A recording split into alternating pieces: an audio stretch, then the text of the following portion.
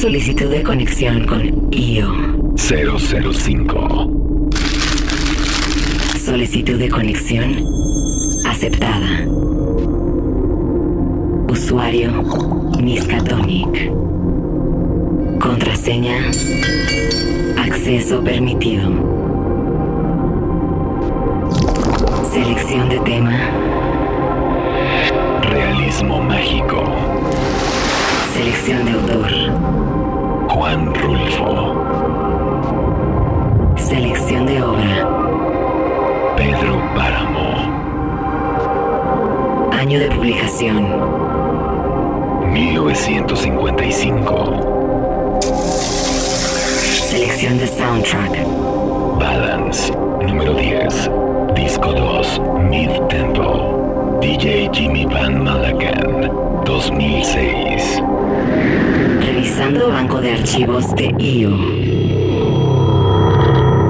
Selección disponible. Descarga en progreso. Descarga completa. Reinicie su memoria neuronal. Desconecte su mente.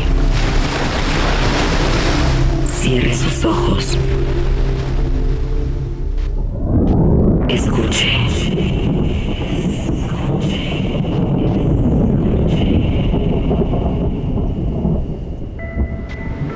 Vine a Comala porque me dijeron que acá vivía mi padre, un tal Pedro Páramo.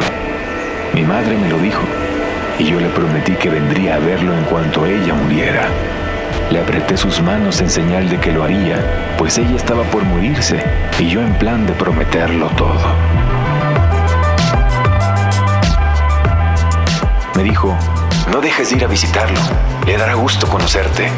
Entonces le dije que así lo haría y de tanto decírselo se lo seguí diciendo aún después de que a mis manos les costó trabajo zafarse de sus manos muertas. Antes de morir me había dicho, exígele lo nuestro, lo que estuvo obligado a darme y nunca me dio. El olvido en que nos tuvo, mijo, cóbraselo caro. Así lo haré, madre. Y se me fue formando un mundo alrededor de la esperanza de conocer a aquel señor llamado Pedro Páramo, el marido de mi madre. Por eso vine a Comala.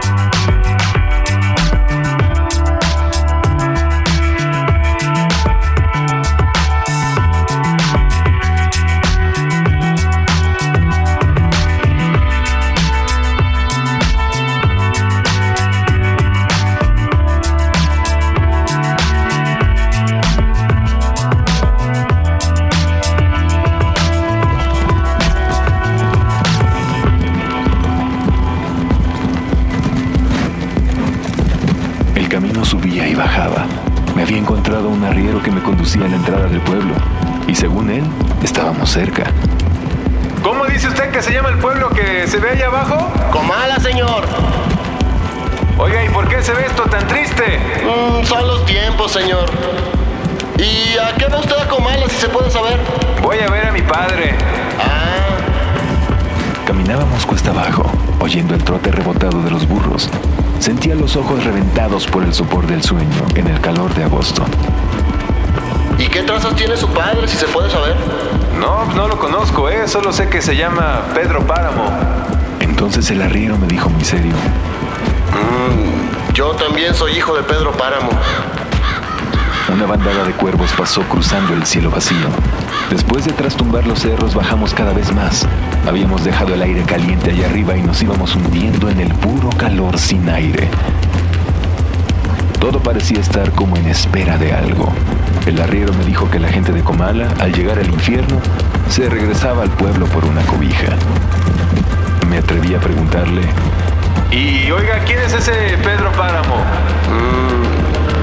Pedro Páramo es un rencor vivo.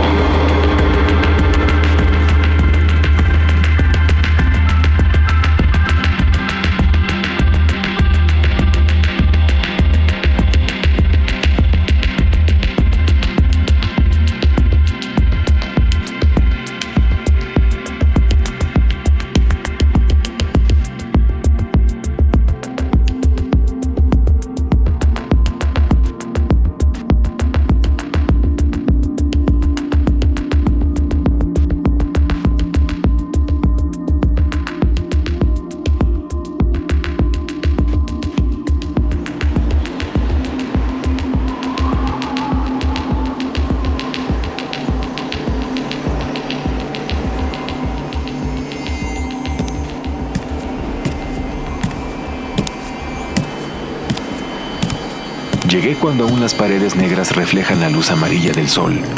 Comala era un pueblo sin ruidos.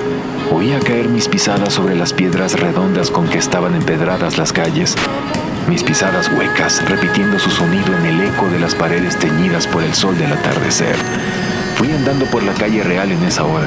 Miré las casas vacías, las puertas despostilladas, invadidas de hierba. Al cruzar una bocacalle vi a una señora envuelta en su rebozo que desapareció como si no existiera. Mis ojos siguieron asomándose al agujero de las puertas. De pronto, la mujer del rebozo se cruzó frente a mí y le grité: ¿Dónde vive doña Eduviges? Y ella señaló con el dedo: Allá, la casa que está junto al puente. Me di cuenta que su voz estaba hecha de hebras humanas. Había oscurecido. Llegué a la casa del puente orientándome por el sonido del río. Toqué la puerta, pero mi mano se sacudió en el aire como si el aire la hubiera abierto. Una mujer estaba allí y me dijo: Pase usted. Y entré. Me había quedado en Comala.